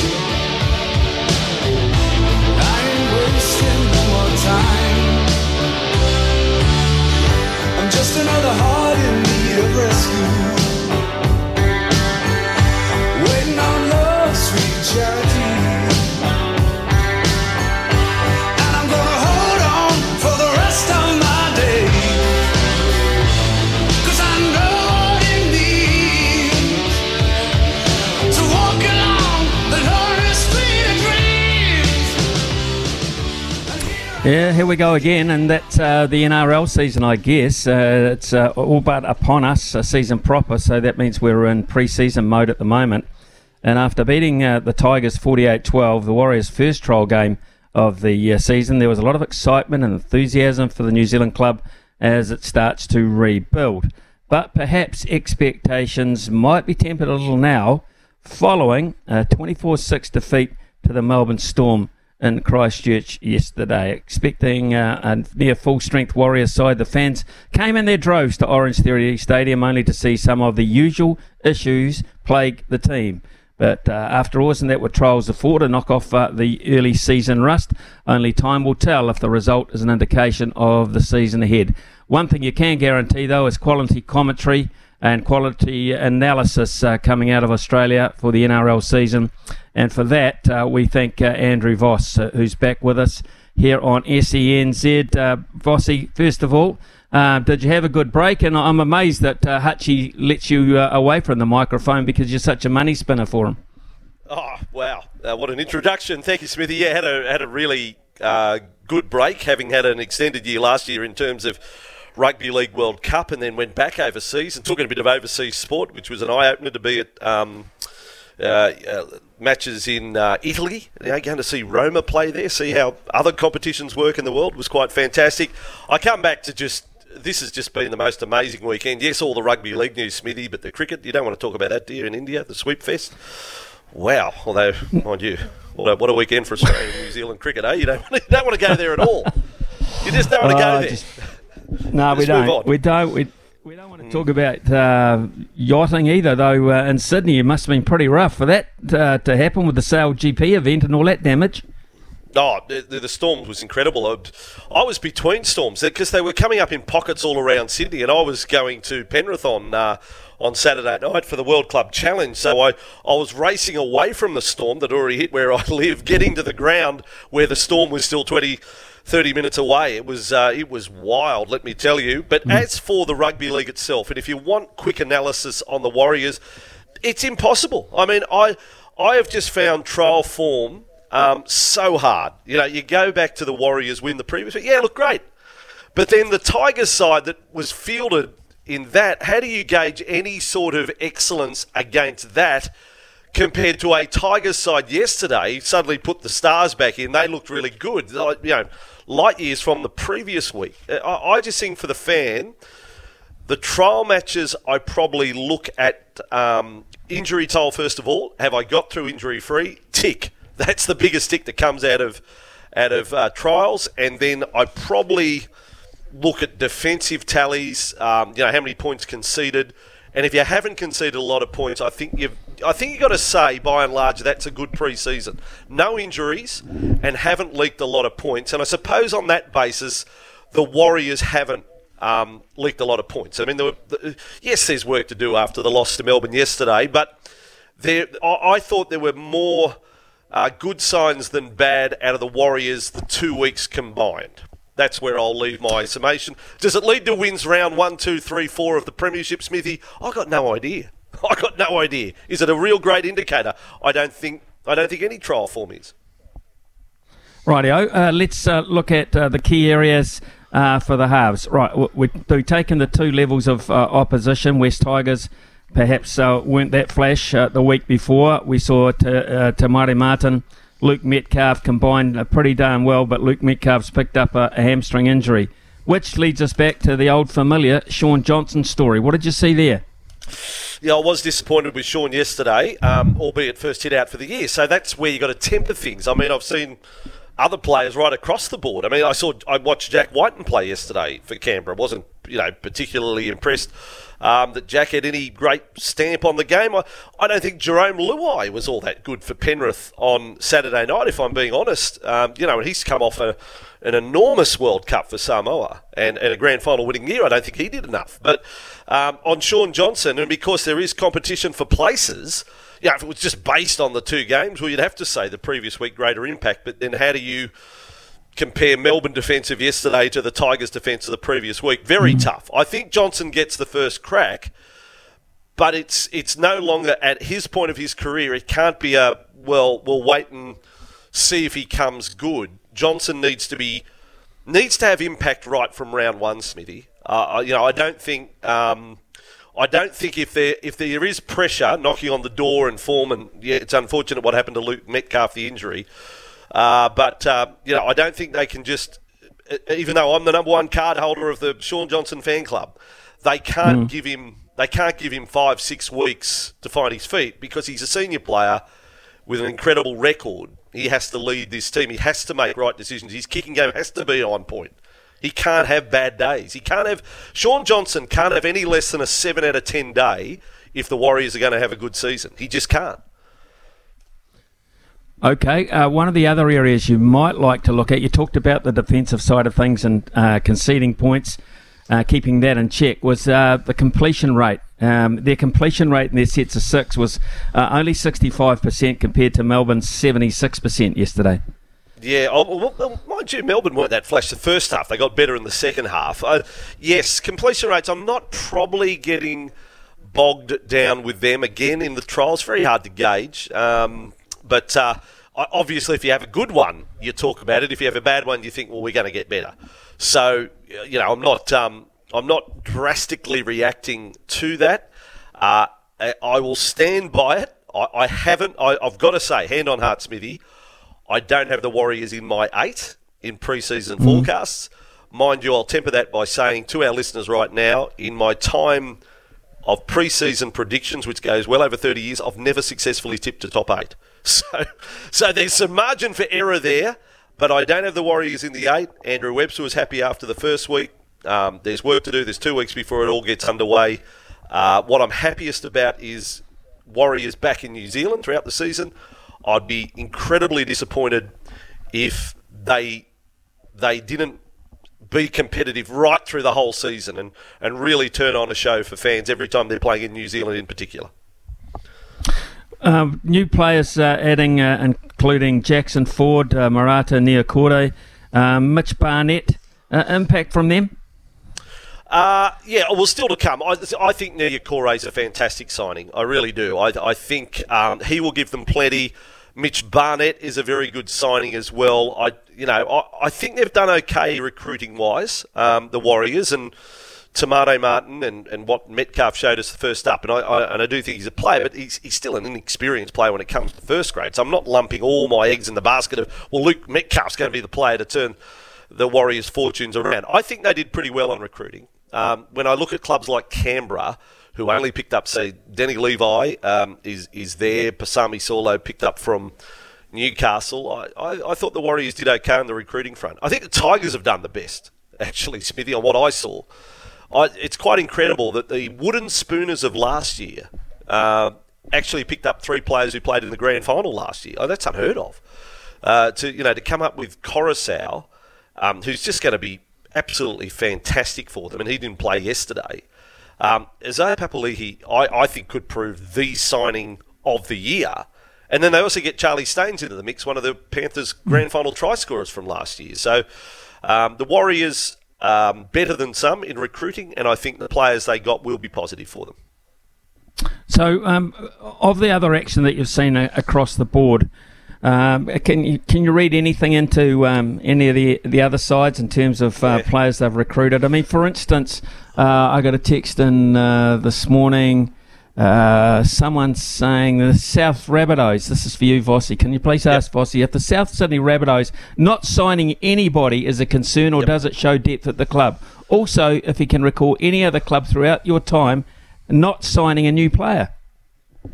Well, that's a good question. The second part of it, I would say no. South Sydney are happy with what they've got and had to upgrade. So obviously with young halfbacks like Lachlan Ilias now going into another season, I think in for a good season, the Rabbitohs. What I would say on the recruitment front, the biggest takeout of just one game on Saturday night, having called the World Club Challenge, Penrith have replaced dynamic with competent. And by that I mean losing Coruscant and Kikau. It's only taken one game to ram the message home. Massive losses for Penrith, the premiers. And they replaced them with very competent players. Mitch Kenny, is a good player. Started the grand final last year, but he's not happy Coruscant. And Luke Garner playing on left edge. Good player for the Tigers, but he's not Viliami Kikau. He's not that dynamic player. So Penrith can't possibly be better than last year, in my opinion. And Melbourne, for all that I saw yesterday, obviously they had 3 of the big 4 playing yesterday in Munster and Grant and Jerome Hughes and Pappenhausen to come back around about round 6 or 7. But they can't possibly be as good with all the players they lost. So I think there'll be a couple of heavyweights come back to the field a little. They won't still be good enough to win the comp, but they're going to come back. So there's hope for a lot of teams, and I think some teams that have had wretched seasons, if they start well, wretched recent seasons, if they start well, they might surprise themselves, because teams like Dragons, Knights, Titans, I could see a lot of teams under pressure. Dolphins, new boys on the block, could be a lot of teams under pressure early. So if you can string together, maybe a 3 out of 4 start, you might be on your way. Do you have a smoky or two then? A smoky on early evidence? Well, I'm prepared. I know this is really going out there, but I think for improvement one season to the next. The fact is the Tigers did finish stone motherless last year. They are going to go way better. Do they challenge for the 8? I think they can. I really do. I think they can go from wooden spooners to being a genuine top 8 contender under Tim Sheens, Benji Marshall, and the players they have bought are all very, very good players. They're not past their best. So, and they come to the club, you know, in the players I've mentioned, like Coruscant, they come as extreme winners, and he's been made captain of the club. So I'm seeing the Tigers as potentially the biggest improver from last season to this. The Dolphins. What are you seeing at the Dolphins, Wayne Bennett and the new franchise? What are you hearing? Yeah, good batch of players. Look, they're not silly. When we said all the time we had pressure on them to sign Marquee, they were out there busy. And if you saw their trial the previous week against the Cowboys, you got to see that they were out there recruiting potential. It's not just about trying to sign marquee players. But then yesterday we see the names. And first impression was, well, Melbourne players out of Melbourne, can they stand up? They're all a year older. And Mark Nichols in the pack and Anthony Milford, they really need to get the best out of the most senior members of that side, the Bromwich brothers, Felice Kafusi, Anthony Milford, to be outside bottom 4 for mine. If they don't, you know, if those boys are on the way down, then the Dolphins, it's going to be a tough first year. I really think that. But I do see bright things. They have bought for their future as well as trying to make, you know, a reasonable impact first up. Wayne Bennett said when he signed those senior players, he wanted bodyguards for his younger players he's going to sign. He signed plenty of young blokes as well, Smithy. So there's a plan there for Wayne Bennett. But, you know, that plan mightn't include, well, I'm pretty sure of this, it won't include more wins than losses in their first season. We haven't spoken to you, Vossi, since you were over in the UK commentating on the Rugby League World Cup. On the basis of what you've seen and the experience you had there, do you hold out hopes for international league and more of it? Well, not without the support of the Australian Rugby League putting their hand up and supporting it and saying that it is a priority. And the fact of the matter, Smithy, is it's not. Origin is this massive beast that we've created, and we have to bow down to State of Origin. And we're just not moving the schedule around. Now, in the perfect world, you play your state football to go into an international series. Well, that's never going to happen. It won't happen in the rest of my lifetime now. It'll be condemned to post-season, and then you're at the whim of the clubs. You know, if a player needs surgery or whatever, then, you know, we had that. Remember the Four Nations we had all those years ago, and the Australian scene was almost second string that they played in the Four Nations. So that's my concern. I just want a regular schedule. If we're going to improve, I mean, PNG and Fiji and Samoa and Tonga, New Zealand, we all have to have a regular schedule, and I'm not seeing it. I'm not seeing it at all. Could anyone, if you did a quick poll right now, could any one of your listeners tell you what is the Test Rugby League schedule for this year? I don't think no one would have a clue. Are we the Kangaroos playing the Kiwis? And if they are, where is it and when is it? I don't think anyone could answer you, Smithy. No, I think that's a fair question, a very fair question, and you're right. I don't think anyone, even if I rung Rugby League headquarters this morning, I'd get a pretty blatant sort of a no, not yet sort of an answer. Hey, someone knows you really well, Vossi. They even know your appetite for potato scallops. Scallops. Yes. Over here, we call them potato fritters. And someone has asked me to ask you, where did you get this from, and how many can you eat in one sitting? Yes, I did tweet that the other week. I think an incredibly underrated meal, the scallop. But is it a meal? Is it just a snack, or is it actually a meal? That's what I threw out there. And how many is a reasonable number? Because, by gee, I had some good ones. It was in the Southern Highlands of New South Wales, a little takeaway shop at Mittagong. And I had 3. I reckon I could have eaten 10. That would be going over the top. So I'm going to land on 4 to 5. Is it a meal? No. If I'm trying to impress my better half, I'm probably not putting a plate of potato scallops in front of them. But guys, don't sell them short. I think it's a really good uplifting experience if you get a good one. or a good 2 or What's 3 your or 4 or 5. You just eat them bare, or what's your condiment? Your preferred condiment? You like a little bit of chicken salt on them. Salt or a bit of chicken salt, definitely, Smithy. That's my go-to. And late night kebabs in the UK, or without telling stories? Yeah, I had a bad one. I had a really bad one in Warrington. I think it was lost in translation. He obviously was asking me, the bloke up in Warrington, for different condiments on it that were probably going to enhance the taste. And I said, no, mate, don't worry, I just want a normal kebab. And a normal kebab in Warrington certainly wasn't the normal kebab I'm used to. And I ended up with just a few slithers of meat in a container. And it was bad. And I probably would have given it to my dog, to be honest. But that's another story. You throw me one food question a week, Smithy, and I'll be happy to answer it. We'll do that. We'll absolutely do that. Just to finish you off and get things back on an even keel, Rory's come in with a late text to say, what on earth are the Bulldogs doing at fullback and in their halves, Vossi? Yeah, that's my question mark on them. Fullback and halfback for this season. They've recruited so well around, but in those two vital positions in their spine, I still have question marks.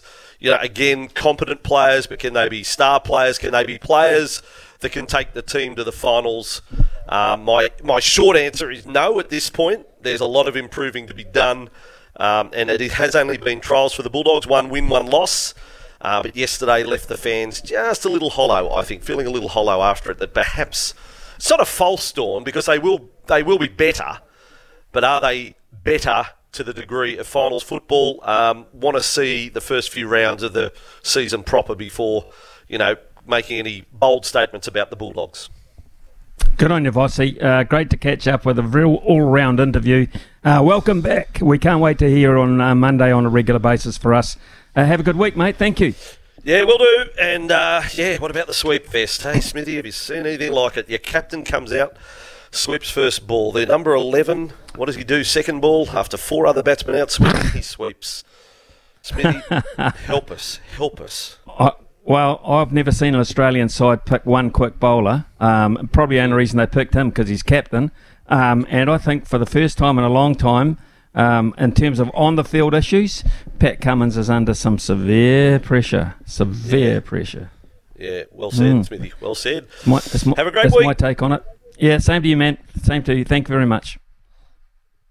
That is Vossi, of course. It is 11:22 here. 11:22 on our SENZ. And John Rahm leads by 1 shot with 4 holes to go. We'll be back very shortly with a visit to the sports desk. Parts and service needs to help you succeed in your field. Summer or winter, he's the voice of sport in Aotearoa. This is Mornings with Ian Smith on SENZ. Turn up the volume. We're crossing live to the sports desk. What's fresh? What's making waves? Let's find out. 11:28 to what is making waves on the sports desk this morning. Let's get straight across to Logan Swinkles with our latest. Well, a lot of golf, but first, Smithy, just to reconfirm what you may have missed on the panel earlier in the show, this from Gary Stead. He has confirmed that Matt Henry will rejoin the Test squad in Wellington following the birth of his first child last week, so congrats to him. And his wife, Jacob Duffy and Ish Sodhi, have been released from the squad to play Plunket Shield cricket later this week. Also, Kyle Jamieson will undergo surgery later this week for a back stress fracture, which will rule him out for the remainder of the home season, Smithy. We'll rule him out for quite some time, I would imagine. It's a big, long back, which will take some real rehabilitation. So don't expect to see Kyle Jamieson anytime soon. And, of course, because this is the last test of the home summer, those guys that are released back to the Plunket Shield, that's it for them. So, that's basically the truth behind that. And we mentioned golf before. We heard about Danny Lee reportedly joining Live Golf. He's one of 2 players from the PGA Tour set to make their move. The other is the USA's Brendan Steele as they look to join the DP World Tour. Stalwart Thomas Pieters, according to ESPN. Now, I've been digging a little bit deeper into this, Smithy, and you think about it, Danny Lee turned pro all the way back in 2009. He only has 1 PGA Tour win to his name, but the unbelievable thing here is the longevity of his career. He has made, according to SpotRack, a career earnings of $15.4 million. US, but you put that in New Zealand dollars, either way, that's insane. But if he is making that move to Live Golf, one thing after doing a little bit of digging that I found interesting here, this is according to Secret Tour Pro, he is not going to be joining Live Golf full-time. He will not have full-time status. He is going to join Live Golf on a 3-tournament deal, and Live Golf are expected to make more signings throughout the year, with numerous rumoured players distancing themselves from said rumours. Liv are now flirting with the idea of having 3 permanent team members. Remember, they do teams. Then having 1 guest player per team per event, and that guest player will be selected by draft at the opening event party. And this idea is likely to be trialled at certain events, starting at the Centurion in London in July. So you imagine if Danny Lee is only on a 3-tournament deal. They're about to start their season in Mexico this week, actually, starting from February 24. Then it's on to Tucson, Orlando, then Adelaide. So I don't know if he's signing this deal early enough to make it to Mexico. Maybe that 3rd tournament is Adelaide, Smithy, and maybe he goes up against Cameron Smith. Yeah, I don't get this. The Thomas Peters one is an interesting one. They were talking about certainly close to 7 figures for him to jump across. He's a much more highly rated golfer than Danny Lee. Brandon Steele is a very handy PGA Tour player, would have earned a lot of money as what do you call him, a journeyman as such. But for Danny Lee, he'd explored it, I guess. He really does play each PGA season with his fingernails going down the side of the blackboard, really trying to hold on to his status. Yeah. So I suppose if that's the case, it's a straight-out money issue. There'll be no glory in it for him. And so that'll be that. Incidentally, John Rahm on the 16th has just knocked it stiff. And when I say stiff, about 1.5 foot on a par 3, nearly holding 1. So he's going to have at least a 2-shot lead with 2 holes to go. Sorry, Logan? And just to add on to that, because Danny Lee's situation to me reminds me a lot of Ian Poulter's. I mean, different ages, but the same kind of thing, trying to hold on to their PGA Tour career. If you don't make a cut in the PGA, you don't make any money. Well, there's no cuts in Live Golf, and so you make money regardless of your performance. So perhaps that is a factor, but I do find the 3-tournament deal thing rather interesting. I'm looking forward to hearing more info on this. Yep, we too. We'll find out as much as we possibly can. It is 11:32 here, so a little late to the news, but what we can say is please ring us now on 0800 150 811. 0800 150 811. It's time to be stumped by Smithy. If you can avoid that, you'll walk away with $100 from the TAB. What a great way to start the week. It is 11:33, and here's time for the news with Aroha. Ian Smith's had a good match here. Stumped by Smithy. Ian Smith really is top class at his job. All right, it's time to play Stumped here on SNZ Mornings with Ian Smith. And after Friday's stumping, Smithy has got the total up to $100 TAB bonus bet. That is what is up for grabs. And today, Smithy, we have 3 great batters ready to go. They've got their pads. They've got their bats. But now, can they avoid a stumping, Smithy? Well, it'd be a nice way to start the week with $100, isn't it? I'd love that. I can't have that money in my phone account right now, I can promise you that. So who have we got first up, and what are the categories, Logan? First at the crease from Cambridge, it's Kevin. Come in, mate. How you going, guys? We're good, Kev. We're very good, as well as we can be anyway in some areas. But having said that, we're talking sport here. How'd your weekend go? It's quite good. Like I say, it's a bit hard to be out enjoying the weather at the moment when you think of the poor people down your way and you think, God, how did all that happen? But, but no, I had a good weekend overall. That's excellent, mate. Right, categories, Logan? Right, love to hear it. The categories to choose from today, Kevin, they're all real quality staples of the game of Stumped: golf, cricket, and rugby. Oh, right. Okay. Let's go rugby. All right. Good luck. Yeah, Super Rugby season is almost upon us. First question for you, Kevin. On August 26th this year, the All Blacks are scheduled to play South Africa. At what famous venue will they play? There's only 2 tests this year. And I know one's in Dunedin, but I don't think it's them. Where else are we playing? It's not Eden Park. Where's the other game at? Because it's to do with the Soccer World Cup, isn't it? Some stadiums aren't available, I think. I'm going to take a guess. South Africa, they could be playing them. Let's go Waikato. One of the worst things I have ever seen done on a cricket field. No offence to FMG Stadium, Smithy, but I don't know if I'd really call it a famous venue. Do you have the answer? Oh, maybe. Logan, you don't want to go down to Hamilton for a while on the back of that. Oh, KJ. Hey, I've got history. I got history in Hamilton. You'll have some bad history if you keep that up. But I do believe this. I do believe it is in Auckland, but because of the requirements, it has to be held at Mount Smart Stadium.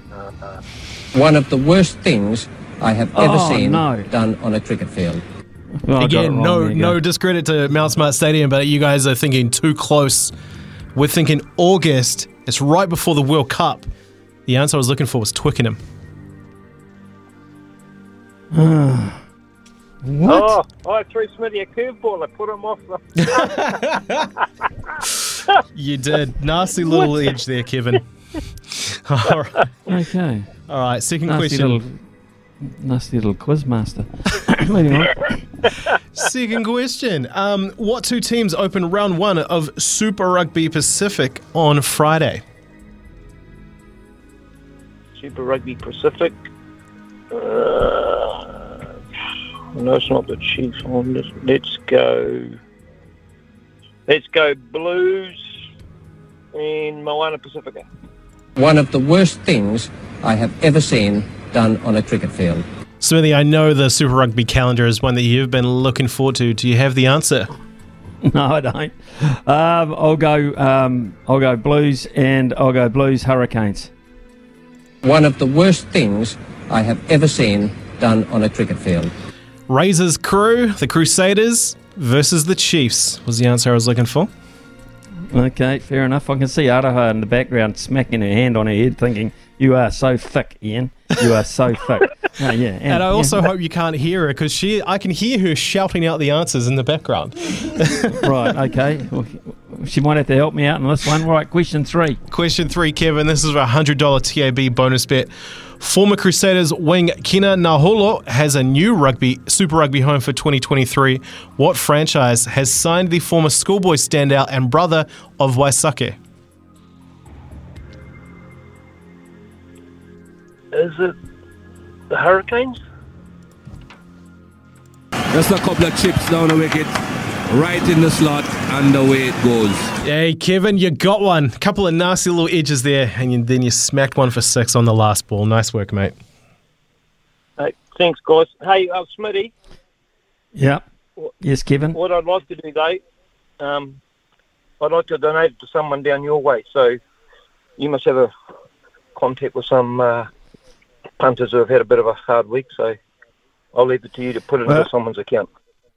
Kevin, that's extremely generous. Off the top of my head, I've got no one individual, but Brian, if you stay on the line with Brian and make the arrangements there. And in all honesty, it's a great gesture. The $100 is a great donation, and we'll sort out a home for it, mate. And I really do appreciate it. And there's no compulsion to do that at all. It was off your bat, so we really do appreciate that gesture, mate. Thank you so much. No worries. Pleasure. You have a great week. Thank you very much. It's Kevin from Cambridge, folks. And that is the spirit. That is the spirit. As I said, there's no compulsion to have to do that. Certain people are in certain circumstances, but that is a terrific gesture. A terrific gesture. Thank you very much for that. We'll be back very shortly here on SENZ.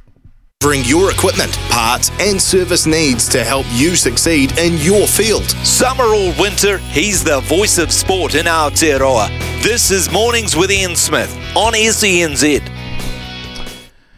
Right, let's look at a text or two. This has come in from Craig, and Craig has said, hi, Smithy, I definitely find a place for Phillips in my team. That's Glenn Phillips, of course. So he'd go with Latham, Conway, Williamson, Young, Mitchell, Phillips at 6. Blundell at 7, Bracewell at 8. I mean, that is a lot of batting. It's a serious amount of batting. And then he's saying, let's go Henry, Southey, Bolt if possible. Not going to happen. So go Tickner as opposed to Kugelheim. So that's not that far removed from the side that has just played and played poorly. It means that Nichols goes out of his lot, and also you drop a bowler in the place of trying to strengthen your batting as such. You want Mitchell and Phillips to pick up some of the bowling slack. Certainly they'd have to find some, but there are 4 bowlers there, 4 specialist bowlers. But the problem I have is I don't class Bracewell yet.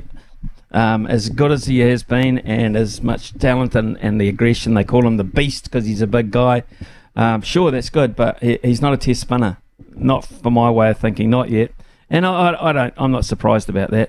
It takes forever to develop test spinners. It takes a long, long time.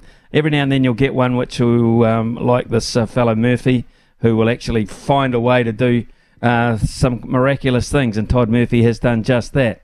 But then you'll find there's a levelling out period in terms of their ability to sustain attack from the opposition. There's a levelling out. People find out a lot more about Todd Murphy than I'm a good deal better now than they used to. And the surprise element has long since disappeared for Todd Murphy and for Kuhnemann. And India are finding that out, and so are Australia at their own cost.